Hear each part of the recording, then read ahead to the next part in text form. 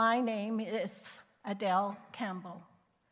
Today's first reading is from Paul's letter to the Romans, chapter 6, beginning at verse 1. Listen for the word of God. What then are we to say? Should we continue in sin in order that grace may abound? By no means. How can we who died to sin go on living in it? Do you not know that all of us who have been baptized into Christ Jesus were baptized into his death? Therefore, we have been buried with him by baptism into death, so that, just as Christ was raised from the dead by the glory of the Father, so we too might walk in newness of life. For if we have been united with him in a death like his, we will certainly be united with him in a resurrection like his. We know that our old self was crucified with him so that the body of sin might be destroyed, and we might no longer be enslaved to sin. For whoever has died is freed from sin. But if we have died with Christ, we believe that we will also live with him. We know that Christ, being raised from the dead, will never die again. Death no longer has dominion over him. The death he died to sin once for all. But the life he lives to God. So you also must consider yourself dead to sin and alive to God in Christ Jesus. Our second reading is from the book of Mark, chapter 10, beginning at verse 35. James and John, the sons of Zebedee, came forward to him and said to him, "Teacher, we want you to do for us whatever we ask of you." And he said to them, "What is it you want me to do for you?" And they said to him, "Grant us to sit one at your right hand and one at your left in your glory." But Jesus said to them, "You do not know what you are asking. Are you able to drink the cup that I drink, or be baptized with the baptism that I am baptized with?" They replied, "We are able." Then Jesus said to them, "The cup that I drink, you will drink, and with the baptism with which I am baptized, you will be baptized. But to sit at my right hand or at my left is not mine to grant, but it is for those for whom it has been prepared." When the 10 heard this, they began to be angry with James and John. So Jesus called them and said to them, "You know that among the Gentiles, those whom they recognize as their rulers lord it over them, and their great ones are tyrants over them. But it is not so among you. But whoever wishes to become great among you must be your servant, and whoever wishes to be first among you must be slave of all. For the Son of Man came not to be served, but to serve, and to give his life a ransom for many." Hear what the Spirit is saying to the church. Thanks be to God.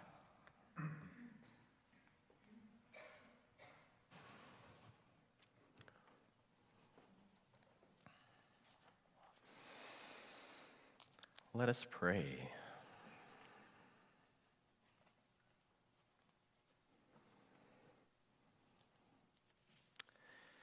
Gracious and loving God, your word is a two-edged sword.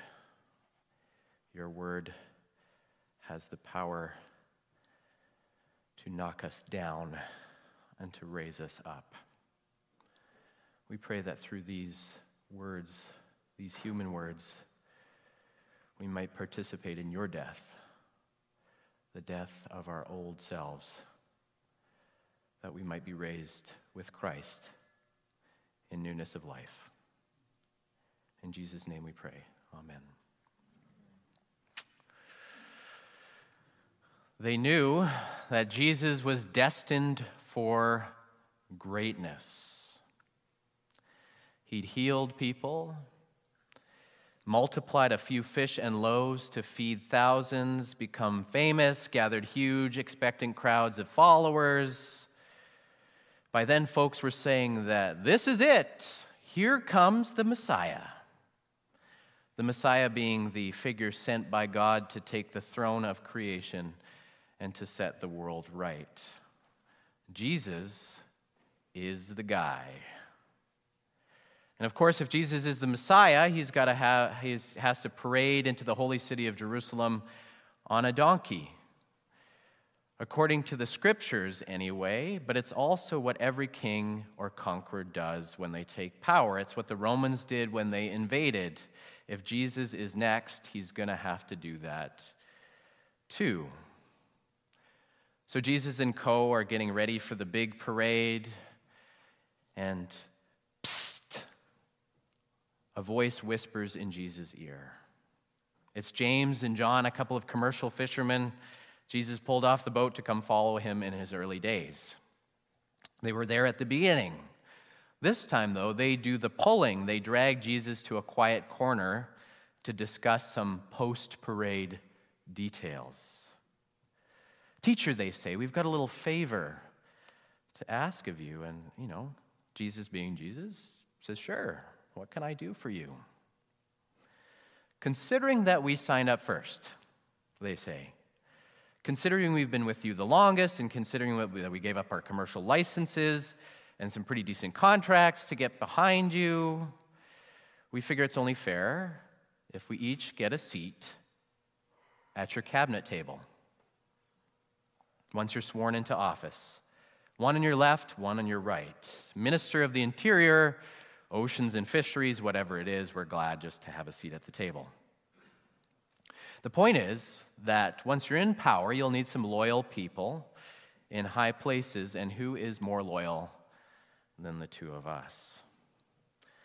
Now, there are lots of moments in the New Testament where Jesus does a little, forehead slap, because his disciples don't really get it, don't really know what he's talking about, and this one is a classic.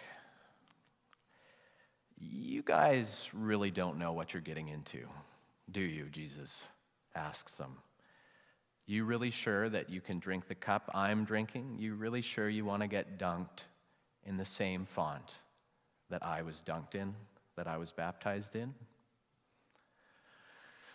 Now, of course, the cup Jesus is talking about, the baptism Jesus is talking about, is his upcoming execution on the cross.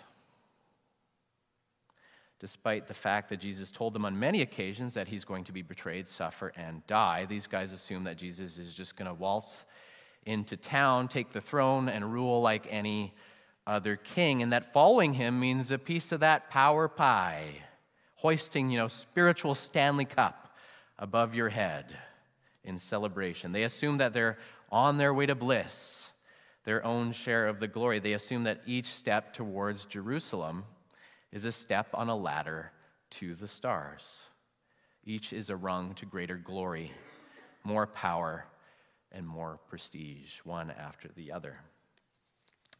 And to be fair to James and John, this is generally how we think spirituality works. It's about being better, doing better, transcending, growing, awakening, enlightening, educating, success, fulfillment, prosperity, all those good, nice words. And these aren't necessarily bad things, of course, and Jesus' brand of spirituality has a ladder in it, all right.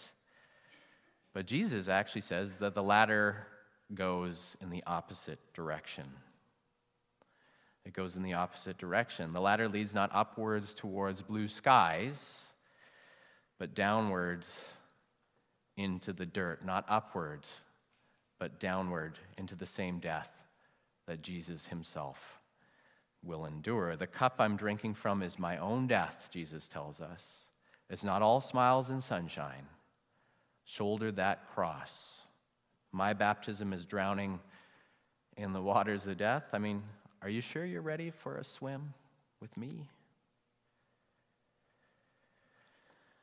This week, we continue in our sermon series, Living Underwater, on baptism as a way of life. Last week, we talked about baptism as birthing, as being made new, the language of new creation, becoming a new person, new life being born again.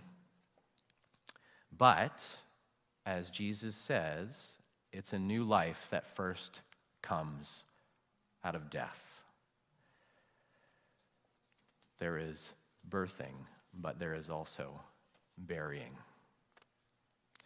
Do you not know, the Apostle Paul asks in his letter to the church in Rome, do you not know that all of us who have been baptized into Christ Jesus were baptized into his death? We were buried, therefore, with him by baptism into death, so that as Christ was raised from the dead by the glory of the Father, we too might walk in newness of life. In baptism, we are reborn, raised to newness of life with Christ, but it's a life that emerges out of the tomb. I mean, if you see the image on the screen here, this image is one of the early baptismal fonts, and it's cross-shaped, being baptized into his death. One of the early Christian theologians, Cyril of Jerusalem, said, 3 times you were plunged into the water, signifying Christ's burial for 3 days. By this action you died and you were born, and for you the saving water was at once a grave and the womb of a mother. So in order to be raised with him, we have to die with him. There's no Easter Sunday without Good Friday. Baptism is not only birthing, it's burying, it's dying in order to rise. Now, what do we mean by dying exactly? Paul says that with Christ, our old self was crucified so that the body of sin might be destroyed and we no longer would be enslaved to sin. Our old self is us as fallen, broken creatures in our inability to do the good and our tendency towards self-centeredness. In all of our selfishness, all of our greed, our envy, and our hatred, our resentment, the will to power in us that is the source of so much human heartache and violence, the wounds that cause us to wound others. If you've ever heard the phrase, hurt people, hurt people. That's our old self, what Paul calls elsewhere in Romans, the old Adam. The old Adam. If you've ever, I feel like one of my grandparents said at one point about my brother and I were not doing something right, and they said, he's got a little of the old Adam in him. Right? Paul calls the old Adam after our first parent. It's our complete failure to love God with all our heart, mind, soul, and strength, and our neighbors as ourselves. Our failure to be like Jesus, to be the people we were created to be. Now, Paul says that this old self doesn't just need a few tweaks or behavioral modifications or strategic improvements. It doesn't need to go to the self-help section at the bookstore, pick up the right titles. You know, for Paul, that's like patching termite rot with a new coat of paint. He says that the old Adam in us needs to be traded out entirely. It needs to drown. It's like compost. It's got to perish before anything new can grow. It needs to hop in the grave, and it needs to die. Which sounds pretty terrifying if you ask me. Impossible even. Like, I don't want to give up a lot of that old Adam stuff. I don't want to give it up. I mean, I'm reminded of a brutally honest prayer by the great theologian Stanley Hauerwas. And The prayer goes like this: forgiving Lord, he prays, I do not want my enemies forgiven. I want you to kill them, as sometimes prays the psalmist. Actually, I would prefer to pray that you punish them rather than kill them, since I would like to watch them suffer. I fear losing my enemies, he eventually admits, because they're more precious than my loves. If I lost my hates, if I lost my enemies, how would I know who I am? Letting our hates die is costly. It's painful. Letting our resentments, our inadequacies, our anger, our judgmentalism, our greed, our self-justifications, letting our sin die is the last thing that we want to do. And we can't do it even, because its grip on us is so tight that we can't imagine life without it. Like any drug, we become so dependent, so accustomed that we can't pull ourselves away for fear that we would be destroyed in the process. We need a drastic detox. We can't just quit cold turkey. Now, one of the most disturbing sermons I've ever read is on this text from Romans, and it was delivered by Stanley P. Saunders, another Stanley. I seem to just have bald, 60-something white guys on the screen the last few weeks. Here's another one.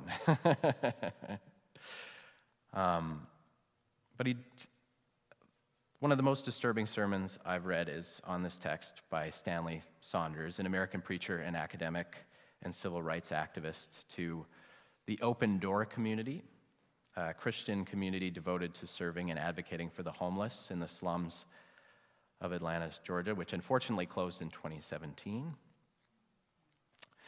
But this sermon was delivered on the day of his infant son, Carson's baptism. This text on Romans, and here he gets to what's needed of us.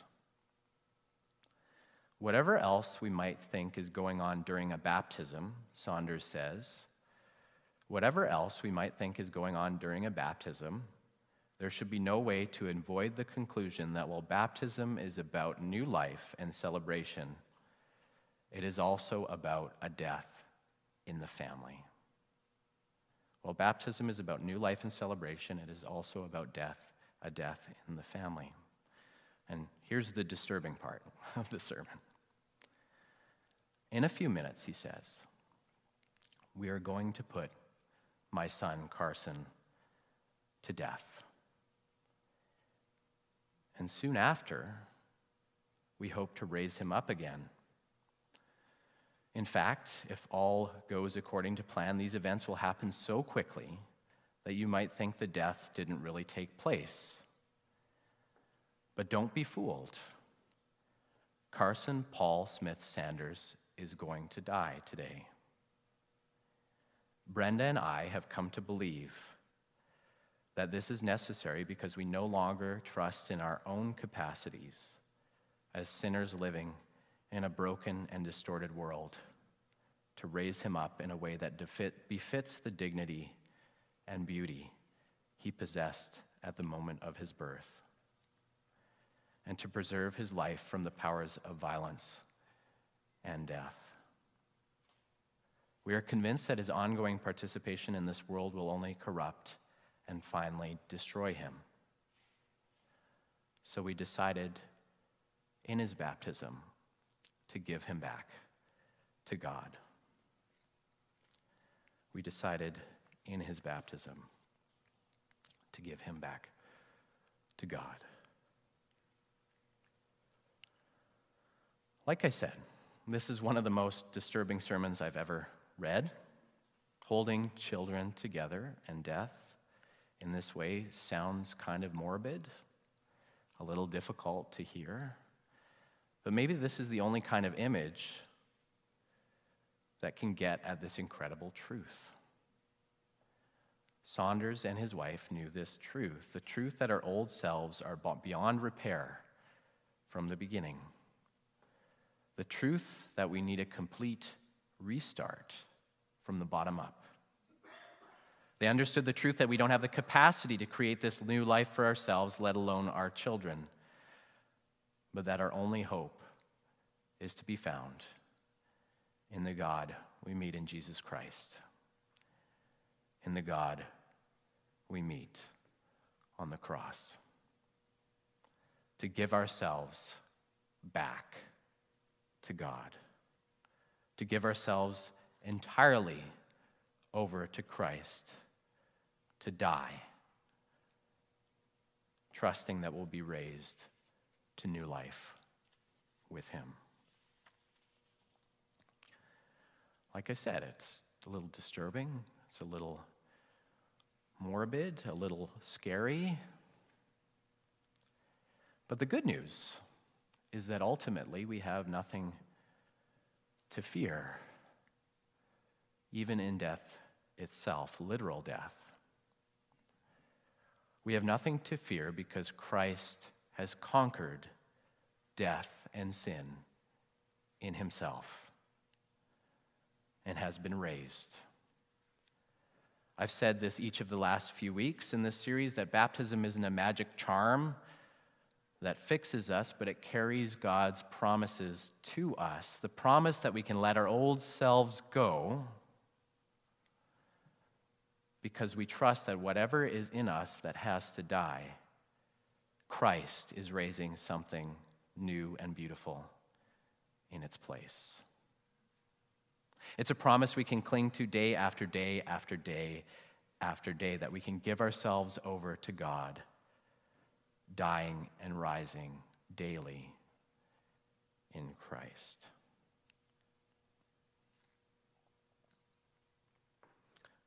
We can let our old selves go because we trust that whatever in us has to die, Christ is raising something new and beautiful in its place. Do you not know, brothers and sisters, that when we were baptized into Christ Jesus, we were baptized into his death? Do you not know? What in you has to die? What in you has to die? The good news is you can let it die.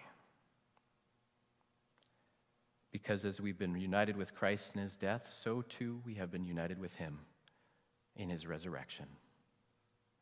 Baptism means that the old self is dead and gone. And then in Christ, you are a new creation. So again, every time you wash your face, remember this truth. Every time you bathe your kids or your grandkids, go for a swim at the aquatic center, wash your car, duck and cover in the rain, remember that you have been drowned with him and raised with him into newness of life. Remember, Christ's death is yours, but even more so, his resurrection. And for this, thanks be to God. Amen.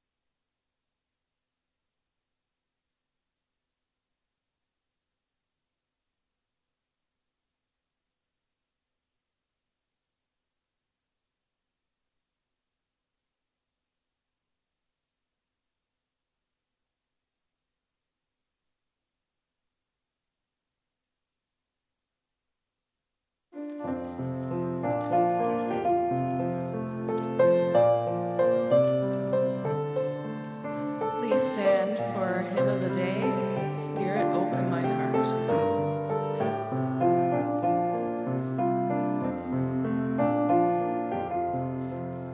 Spirit, open my heart to the joy and pain of living. As you love, may I love in receiving and in giving. Spirit, open my heart. God, replace my stony heart with a heart that's kind and tender. Oh, my coldness and fear, to your grace I now surrender. Spirit, open my heart to the joy and pain of living. As you love, may I love in receiving and in giving. Spirit, open my heart. Write your love upon my heart as my law, my goal, my story. In each thought, word, and deed, may my living bring you glory. Spirit, open my heart to the joy and pain of living. As you love, may I love in receiving and in giving. Spirit, open my heart. May I weep with those who weep. Share the joy of sister, brother, in the welcome of Christ. May we welcome one another. Spirit, open my heart to the joy and pain of living. As you love, may I love in receiving and in giving. Spirit, open my heart. Spirit, open my heart. Please remain standing.